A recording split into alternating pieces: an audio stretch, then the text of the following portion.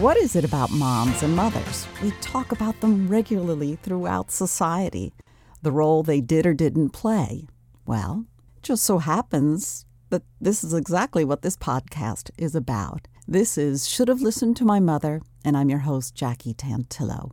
If you are new to Should Have Listened to My Mother and you'd like more information, you can go to both my Facebook and Instagram Should Have Listened to My Mother pages, as well as at Jackie Tantillo on Twitter. And if you think you have a pretty compelling story you'd like to share, you can always email us at jackie@shouldhavelistenedtomymother.com. You have to write out the whole thing. Right now, I'd like to introduce you to my guest. She's a mom and a working actor who has an illustrious career working in film, TV, and theater, on Broadway, off Broadway, as well as regional theater. And I want to say a big hello to Monette McGraw, and welcome to Should Have Listened to My Mother. Thank you, Jackie. I'm so happy to be here. You do have a daughter, so we know how busy things are with a little one running around. And we're going to talk about your relationship with your daughter, as well as the relationship that you have with your mom, obviously, because this is Should Have Listened to My Mother. So please, Exactly. please tell us your mom's name. My mom's name is Diane Faye Scomars. You guys moved around a little bit when you were growing up. I know you've been in the Midwest and California. Tell us a little bit about your childhood. My mom was born and raised in Duluth, Minnesota, and she lives there now. She actually returned home later in her life, but I was born in the Twin Cities, and we lived there until I was 10 and a half, and then we moved to Columbia, Missouri, where I graduated high school. And then I went to Mount Holyoke for 1 year and then transferred to New York University. And that is where I got my degree in acting, and kind of the rest is history. I spent about a decade in Los Angeles before returning to New York and living in Brooklyn then until right before my daughter was born, when we moved to Maplewood, New Jersey, which is where we live now. So tell me, when did your acting career start? Were you a child actor? I was not a child actor. Well, not outside of my family. My grandmother, when she was alive, used to claim that I told her at age 3 that I would be an actress. And I used to perform The Dying Swan from Swan Lake in the living room for all of our dinner guests. And I had a puppet theater in the back staircase of our house. There was like a little landing, and my mom strung a curtain there, and so I would do puppet shows, and I was very dramatic. You know, I was in the first grade play and high school musicals and all of that, but I still didn't really think it would be a career until during my freshman year at Mount Holyoke, when a visiting professor asked me what I was doing there and why I wasn't in acting school. Oh my gosh, how cool is that? Yeah, he really changed my life. My family, none of them were artists, so that was the furthest thing from their experience, especially, being a professional artist. That was just, nobody would think of that, and nor had I. So his question really stunned me, and I said I wouldn't even know what to do. And he said, you apply here, and here, you audition, and you go to one of those schools. That's what you need to do. But what did he see in you? What did he see in you, or what made him think that? Well, I don't know specifically, but he was directing me in a play at the time, and so he was an acting. He was a director and an acting teacher at a different university, and he was visiting just to direct a production at Mount Holyoke, which that school did not have an acting major. We had a theater major, but there was. I think he just saw, like, this is what you should be doing, and it was very simple to him, and that helped. So we did simple, it. right? Focus. When you see Yes, that focus and direction, it's like, whoa, thanks for turning the light Oh, on. yes, and I forgot. Here's what he said. This is the greatest line. He said, in life, there are people who dip their toe in the shallow end, and this makes me cry, and there are people who jump off the high dive, and I don't think you're a shallow end kind of girl. What's his name?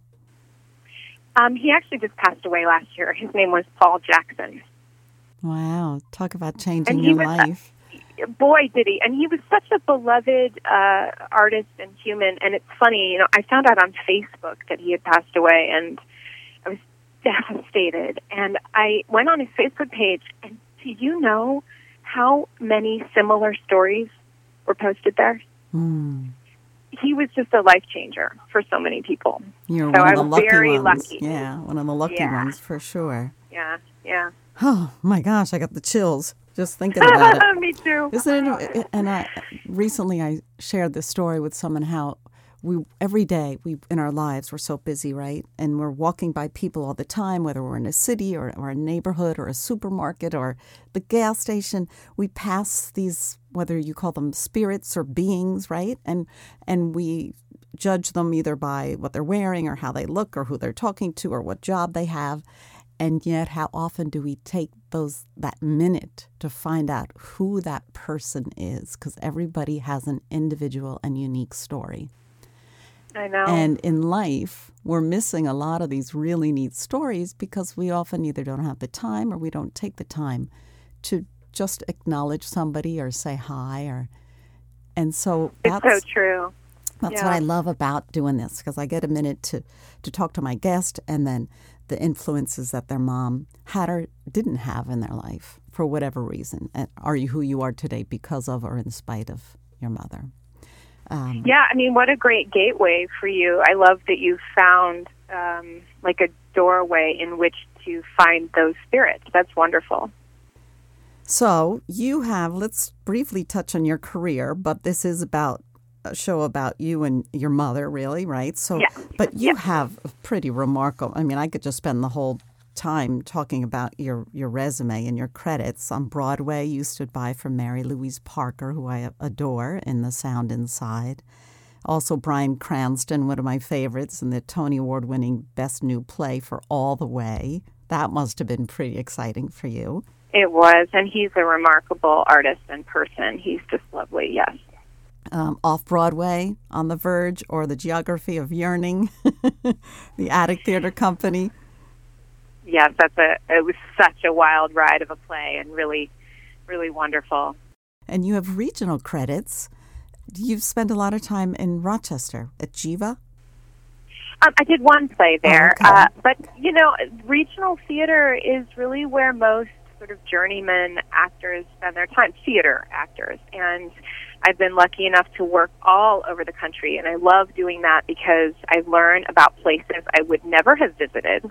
And you kind of sit down there for 2 months, and you're working very hard during rehearsal to figure out the play, and then you open and you have your days free, and you get to learn about these new places. It's really an interesting way to spend your life. It's harder once you have children, of course, but I was lucky to do a lot before my daughter was born. You did Sex with Strangers in Cleveland. You've done The Rainmaker, I love that play. Shakespeare of New Jersey. You've done so many great things. Noel Coward's Private Lives. Lots of Noel Coward. I spent 2 years doing like 4 Noel Coward plays. I did so many British characters. For a while, I felt like I was a transplant. Yeah, but the show I was actually supposed to have just started rehearsals for, that's been put off until next spring. I've done the play 4 times, and so I actually kind of know lots of parts of it. And which play by heart. That is called Enchanted April, and we are planning to do it at Shakespeare Theater of New Jersey next spring, and it's such a wonderful play. It is just delightful and hope-filled, and I think it'll be just what we need as we're coming out of this crazy time that we're in now. Yeah, absolutely. And your film credits, Spielberg, you've worked with Diane Keaton and the other sister. You've done a couple of Spielbergs, haven't you? The Post, Miss I Dial? did The Post. Yeah, Okay. I did The Post with him, and that had Meryl Streep and Tom Hanks in it. So that was like knocking three giants out of the park in one film. That's pretty amazing. It was really fascinating to just kind of watch the way they moved through the set and their personalities, and it was fascinating. Talk about a master class. Yeah, totally. And also, speaking of your husband, you guys met while you were working on a play, weren't you? In a production together? Yes, we met doing The Great Gatsby. I played Daisy and he played Gatsby, and we were friends for a couple of years after that, and always very much enjoyed each other. And then we both found ourselves in New York City and single, and at a friend's party bumped into each other, and that was it. Pretty much we were together ever since. Oh, that's so neat. Good for you guys. Yeah. And let's give him a shout out because he's an actor as well. Yes, David Andrew MacDonald, and he's a brilliant actor. Yeah. Actually, he's We'll have wonderful. to keep and we love working together. We love working together. How great is that? So many couples can't wait to be apart. Well, now I'm not saying that the 24-hour-a-day quarantine is always super healthy, but Right. we do love acting together for sure. That's great. That's good. All right. So now this is pretty serendipitous. We met through a mutual friend, Julie, and she said to me, Jackie, she goes, and I think Monette's mom actually wrote a book, a memoir, and I think it would be really great for you two to talk. So I think it's a great time that we start talking about your mom. Just so timely memoir. Tell us, please, the name of the book. So, so my mom was a headshot photographer in New York City when 9/11 happened. And I was living in Los Angeles. And it was very dramatic. She was in her studio when it happened, and she was alone. And her husband, actually, my stepfather, was on a plane at Newark. And he was second in line to take off when the first plane hit. And she was alone. She didn't know where he was for quite a while. And I couldn't get through to her. She couldn't get through to me. It was, dramatic for all of us. Mm-hmm. And one of the things that went through her mind, I mean, she felt like she was safe, but at the same time, did any of us really feel like we were safe then? And she thought, kind of in a panic, I think, oh my God, have I taught my daughter everything that I know? Have I said enough? If I were to die today, would she know all the things I would want her to know?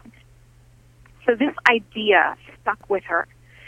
And I'm not sure if it was that January 1st or I have the book next to me, so I will look. It was 2 years after, so it was a year and a half later.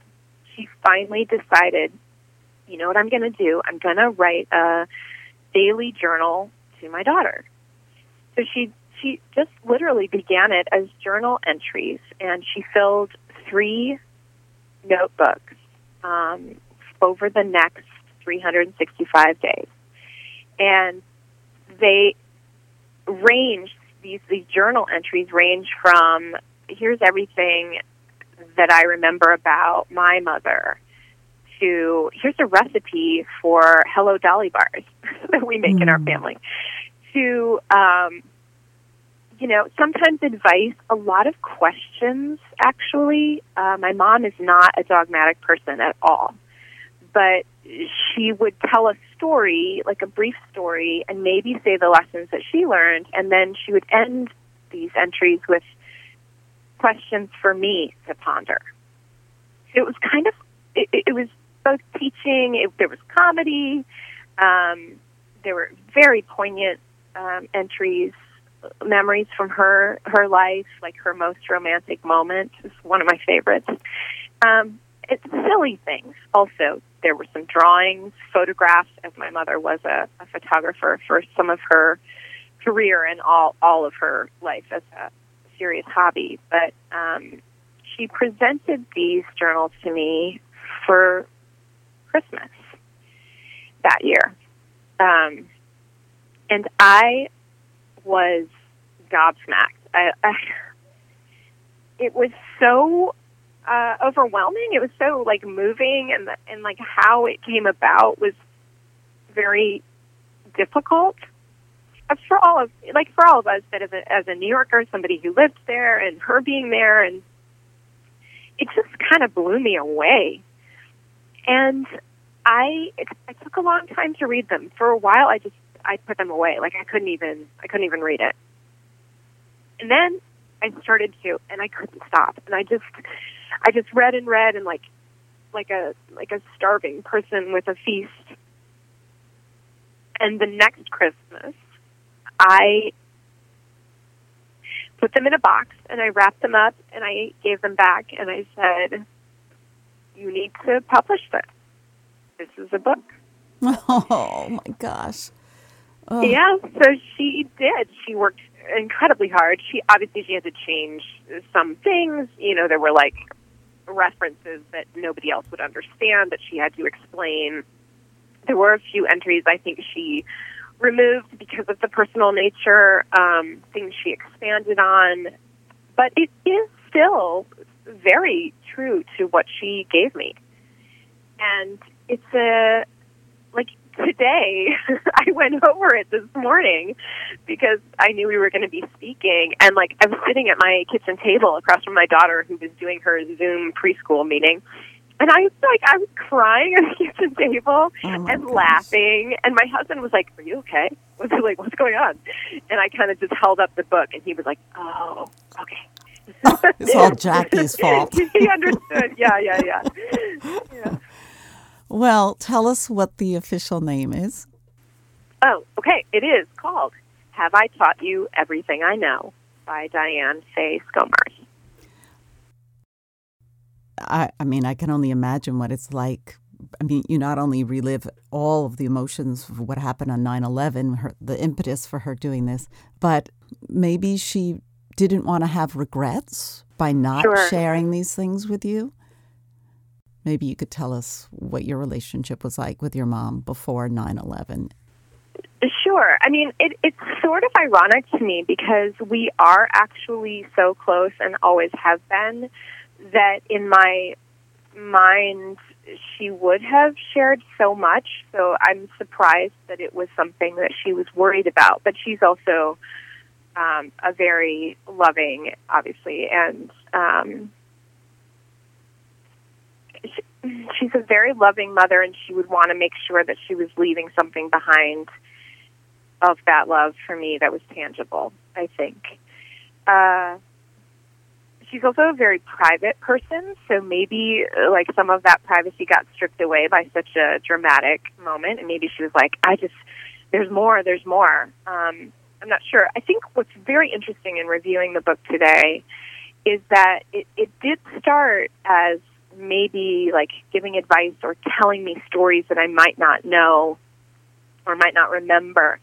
But it actually kind of becomes, when you look at it overall, like a blueprint of who my mom is. It's more like her just giving me this little window into this year of hers and how she, how ideas even came to her of what to write, or just her personality comes through so much. And I think that is what you would want to leave your child with. That's a great who gift. you were. Yeah, who she is. And so it's a really interesting thing. You know, parents talk about, people who know that they're dying make, video advice or video letters for their children or write letters to their children. I think it's a similar exercise. And perhaps you think you're going to impart all of this wisdom to your kid, but what you really impart is just a piece of who you are. Anyway, to get back to your question, though, we were always close. Do you have siblings? No. Well, I do. I'm sorry, I shouldn't say that. I have a half-brother, and I have siblings. I never lived with any sibling full time. Okay. My family is unique. I've had 8 sets of parents when you combine all the different divorces and one death. And you said was, 8. 8? 8. Okay. 1, 2, 3, 4, 5, 6, 7, 8. Yes. I know that's insane. I didn't say a word. I'm just listening. It is. It's insane. Like, I have actually sat down and tried, like, people have said to me, what's your family tree? And I always that's say, complicated. my family tree is a bush. It's like a bramble at times, but it is much bigger than a tree. But my mom has certainly been an incredibly constant branch. I'd say she's the roots of that vegetation. And she's the person that I have always been with 100% of the time. So regardless of any other changes or visitations or people who came in and out and who still remain in my life, these are not unimportant people. Mm-hmm. But my mom was definitely the person that I was always closest to. And so there was always a sense of, like, us against the world. Not against in a bad way, but we were partners in crime. We were the two team peas in a pod. Absolutely, 100%. Was this a bit of an emotional roller coaster for you, all these changes? I don't know what age this started as far as different father figures. Yeah, it started at 1.5, actually. And a roller coaster is definitely a good way to explain it.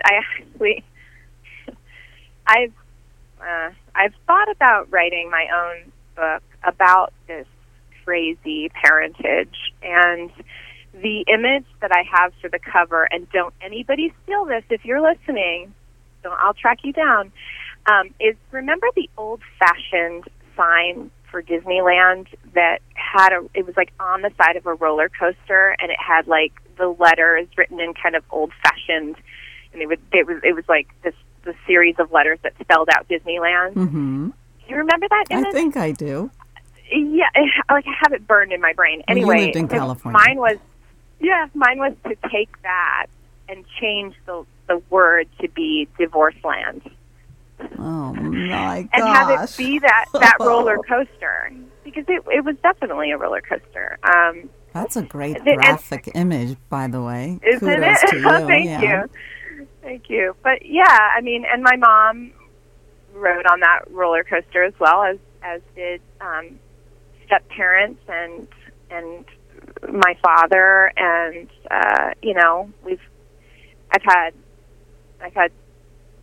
I've had the benefit of having multiple fathers.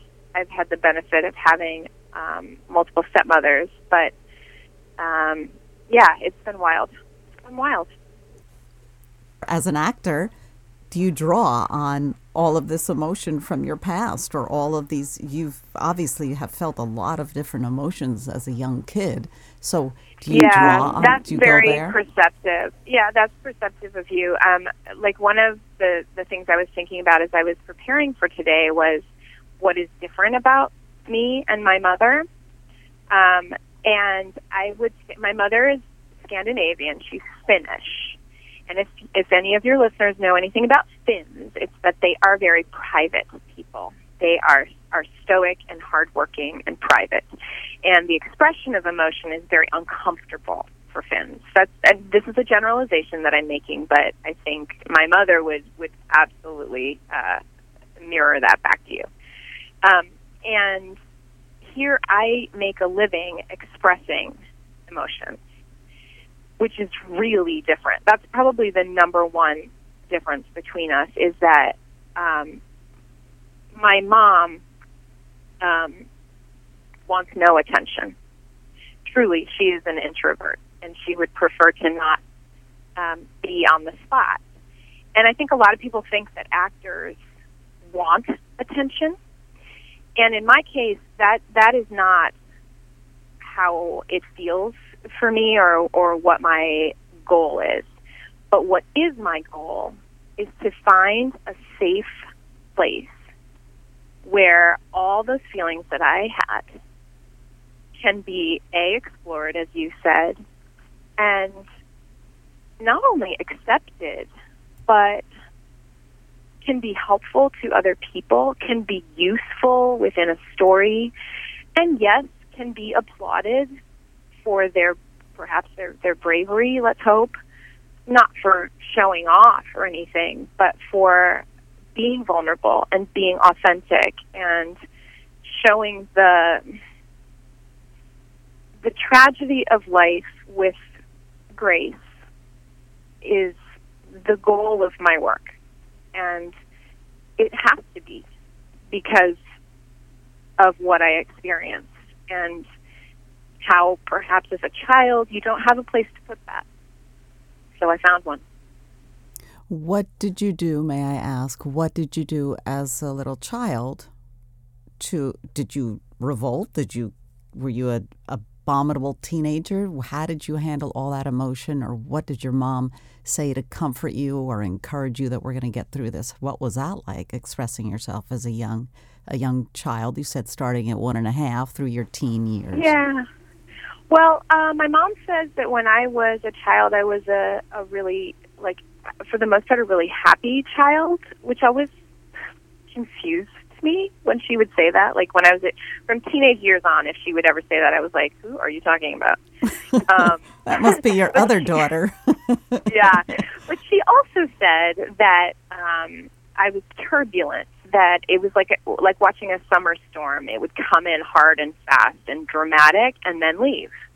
And I see that in my own daughter, so I think some of that is just my personality. But the way I reacted to all of the changes in my family was to try to be perfect. To not ruffle any feathers. Correct. Because this is hard to say, if you don't draw attention to yourself, perhaps you can stay. Does that make sense? Absolutely. You can not only stay, but you can stay safe, and you don't get caught up in the whirlwind. Oh, I'm sorry. Oh, that's okay. And I was like, when I was thinking about talking to you, I was like, I'm sure some of this kind of stuff is going to come up. And my husband said, it's okay. Like, it's okay to be honest. That's why all right. We're doing this, Monette. This is exactly why we're doing this. I'm sure there were many, many people, young kids that went through similar situations as you, and they felt that they were alone. Oh, sure. I mean, I think children feel that way, especially only children. But this is, I have to say, all my parents have great love for me, and I truly know in my heart that everyone did the best they could, is currently doing the best that they can, and now as a parent myself, oh my God, like I have such gratitude for any parent now that I am a parent. It is so hard under the best of circumstances. And when you have issues in your relationship, it's always going to be difficult. And I know everybody did their best. And my personality chose to react in that way. I sort of froze and shut down and then tried to be so good. Just so good. And that, got in the way of my acting work. Totally. Oh, my God, in the way of so much. Got in the way of so much. Oh, yeah. Oh, and it still does on a daily basis. But that part is my nature also, so it's not like somebody did something to me and I had to be good. Nobody ever did that. In fact, I was never punished by my mother, ever. Ever. She used to say, you were so hard on yourself that I never had to punish you. Oh, my gosh. How are kids so smart? Kids are so smart. I hear people say that all the time. Couples stay together they're miserable and they're screaming and shouting and they should have divorced 10 years ago. And the kids are like, what the heck were you waiting for? When the parents finally come around and tell them. Kids know, they feel it way before the adults are brave enough to say it. They're truth-seeking missiles is what they are. Truth-seeking missiles. Is that what you just said? Truth-seeking missiles? I did. That's pretty spot on. But you're a glass half full kind of gal, or are you not? I definitely try to be. That is not easy for me. I have to have great intentionality around it, and sometimes it takes me a little longer than other people to get there. Mm-hmm. Like, I have to fight for that, but I want to, and I usually do. It's just maybe I'm judging myself about how long it takes. Like, maybe I think everybody else is able to do it instantly, and they're not either, especially in the age of social media. Like, it always looks like everybody is doing just great, and I'm sure some people think that of me, but I think what's always important is trying. You know, it's the effort. It's the picking yourself back up even when it's hard. It's like, my daughter said to me the other day out of the blue, I'm sure this is from a cartoon. I'm not going to take any credit. But she said to me, she goes, Mommy, you can't be brave unless you're scared. Oh, right on. Right on. 5. I was like, yes. Why did nobody say that to me when I was 5? Yes. It's a genius. Ugh, so good. Monette McGraw is my guest on this episode of Should Have Listened to My Mother. I'm Jackie Tantillo. So we're talking about your mom, Diane Skomar's beautiful memoir journal that has been published. Have I taught you everything I know? Correct. Do you, and I believe you have a little segment that you'd like to read? Yes, I picked out 2. They are very short. I picked out 2 that have very different personalities here. I'm grabbing my glasses because after having a child, my whole eyesight went. Okay, so here's a fun one. This was October 30th, 2003. When you feel you are stuck, change your perspective. 1, write down your situation. Turn the paper upside down and study it. 2, look at the palm of your hand, fingers open.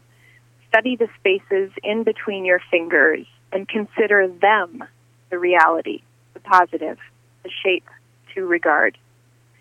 3, create a continuum from taking no action to taking some action to going all out.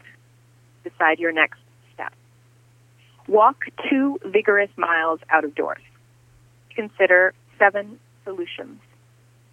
Call a person you admire and ask them how they are. Watch for a sign in a new direction. 8, chant, let go, let God 100 times with your palms upward. 9, bake Hello Dolly bars and bring them to a neighbor. 10, try a new perfume. Random. Oh my And then gosh. I have another short one that's a little more heartfelt. Like, there are lots of lists like that. This is brilliant. She's way ahead of the curve here. I mean, and thank her from me for sharing it with all of us. Oh, yes, absolutely, absolutely. I can read you one other one that's a little bit more of a different style. Okay, this is from January 2nd. So actually, it was the second entry. Illumination. It's late evening, a long day at work. My thoughts run along these lines. If everyone lit just one candle, what a bright world this would be, which is from the song One Little Candle. It would be grand if each person was able and willing to shine a little light to help us see, really see, the universe behind the dark corners and into the faces of others. Candles seem to give off the best light, create the softest illumination, and manifest a welcoming atmosphere. Think back to your birthdays with candles on the cake, Christmas Eve in a church aglow with candle power, the candles you light while in the tub bathing, the tapers lit for a dinner party. Candles don't just pierce the darkness. They draw us into the light. They make us slow down, take stock, feel better. Go, light a candle right now and realize its power, its warmth, its attraction. Absorb the light and pass it on. Are you glowing? Do you make the world a brighter place with your own light? How do you do so? Oh, gosh, it's so simple and yet so powerful. And I don't want to sound cliche by saying something like that, but I'm going to go light a candle, right? I know. Right and, now. And then there'll be like silly, like one of my favorite pages is she wrote at the top, here are all the things I know about men, and the rest of the page is blank. So sometimes it's really funny. Oh my gosh. And you said she keeps her emotions in, and all. She seems to be able to be fluid writing things down. So as far as your relationship with your mom, is she your heroine? My mom is definitely a heroine for me, yes, especially at specific points in my life. Like times I felt very, very close to her, almost idealized her at times. I would say during college and in my 20s. I'm not sure why that time period. I'm sure a psychiatrist could explain it to you, but I almost at times put her on a pedestal then. And in thinking about that now, especially when I have a child, I see that can have some real drawbacks because no one is perfect, and my mom included, and myself included. And when there are moments of humanness, it can be really difficult when your idol isn't acting like an idol. Has fallen off the pedestal. Right. And that can create turmoil, for me, and certainly isn't fair to her. So I have had to try to reframe the way that I view my mom in a more human context. And I think that's something that a lot of children have to go through. You kind of have to have a push and pull with your parent, and it changes at different stages of your life. And I would say about my mother that she is the reason that I'm the way I am, and she would never tell you that. She does not think of herself as brave. Like, she would tell you that the fact that I'm an actor and that I go on stage in front of thousands of people is something she could never do, that she would never dream of being so brave. The irony for me when she says that is I think about the life she came from and her personality, which again is an introvert and is somebody who doesn't want attention and wants everything to be smooth. She's a peacemaker, as I am, but in a different way. And I bought this whole line of hers that she's not brave for a long time. And then I realized that she's a little bit like water, and the world is rock, and water seems like it's soft, and the rock is hard. But over time, which is the more powerful, like what carved the Grand Canyon. And I don't mean that in a forceful way. I don't mean like she determined to break it down. It's actually her gentleness and her quietly doing hard things without advertising them and doing them anyway that has cut this beautiful path in her life. And she's done crazy things. She's traveled the world. She's gone to 102 countries because that's her thing. That's the one place she's audacious is travel.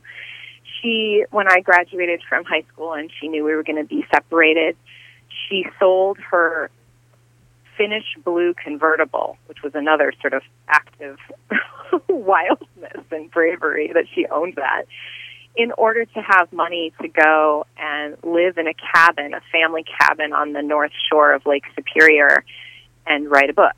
It wasn't this book, it's a different book. But she has actually, and she went through 2 divorces, when she could have stayed in marriages that weren't working for her. I mean, she actually has done incredibly brave things, but she doesn't see herself that way. And so I think I'm exactly who I am because of her. I have differences, and I express my bravery, so to speak, in a different way. But I'm so grateful to have had her as an example, and also just to have had her as somebody who has loved me no matter what, unconditionally. My whole life, I've always known that she was there for me in a way that no one else could be. And I feel that with my daughter. And I feel so lucky to have that line, the three of us. It's very special. It's amazing for all that, the change-up and the mix-up of your childhood and all that. She was always a constant in your life. She is your superhero. Yeah. And you think water flows in the path of least resistance, so it's fluid, it's moving.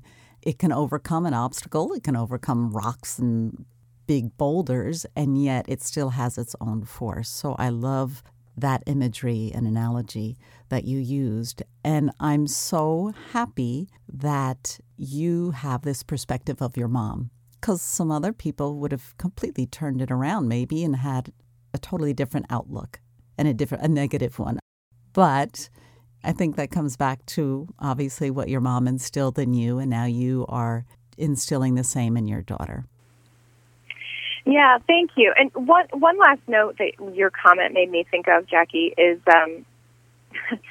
not only, with the 8 sets of parents, the fathers in my life have had multiple marriages as well. And one kind of fun way that I have discovered about it is, I call it my Goldilocks theory.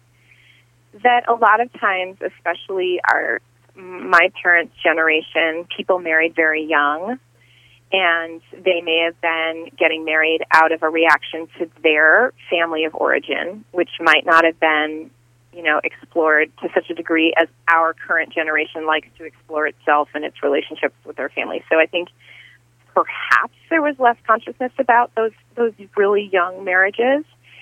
And then when those didn't work out, oftentimes, and I saw this with all 3 sets of my parents, they kind of swung all the way the other way as a reaction, just like Goldilocks, too hot, too cold. And then often in that 3rd or 4th union or significant relationship, there is a middle ground that's found because each individual has learned more about themselves and what they need, what temperature they need in their life. And I try to think of it as them all ending up where they needed to be in the first place. They just had to learn how to get there. We all have a path and a journey. Yeah. And it seems like your family, they've acknowledged whether there were mistakes or just not the right decision, but they kept moving forward and moving onward instead of getting lock-jammed and it holding them back for the rest of their life. Exactly. And I'm so happy to have seen each set sort of find its home. It's been a good thing. Then you are glass half full. Well, I worked on it. Good for lots you. Lots of therapy. And acting has taught me seeing other people's stories teaches you a lot about your own. Yeah. My guest, actor and mom, Monette McGraw. Can't wait to see your next piece of work, and I wish you and your family all the best of luck. Thank you, Jackie. It's been such a pleasure to talk to you, and I'm just delighted to meet you. I'm Jackie Tantillo, and this is Should Have Listened to My Mother. For more information, you can check out my Facebook and Instagram Should Have Listened to My Mother pages, as well as on Twitter at Jackie Tantillo. If you'd like to share a compelling story about your mom, you can email me at jackie@shouldhavelistenedtomymother.com.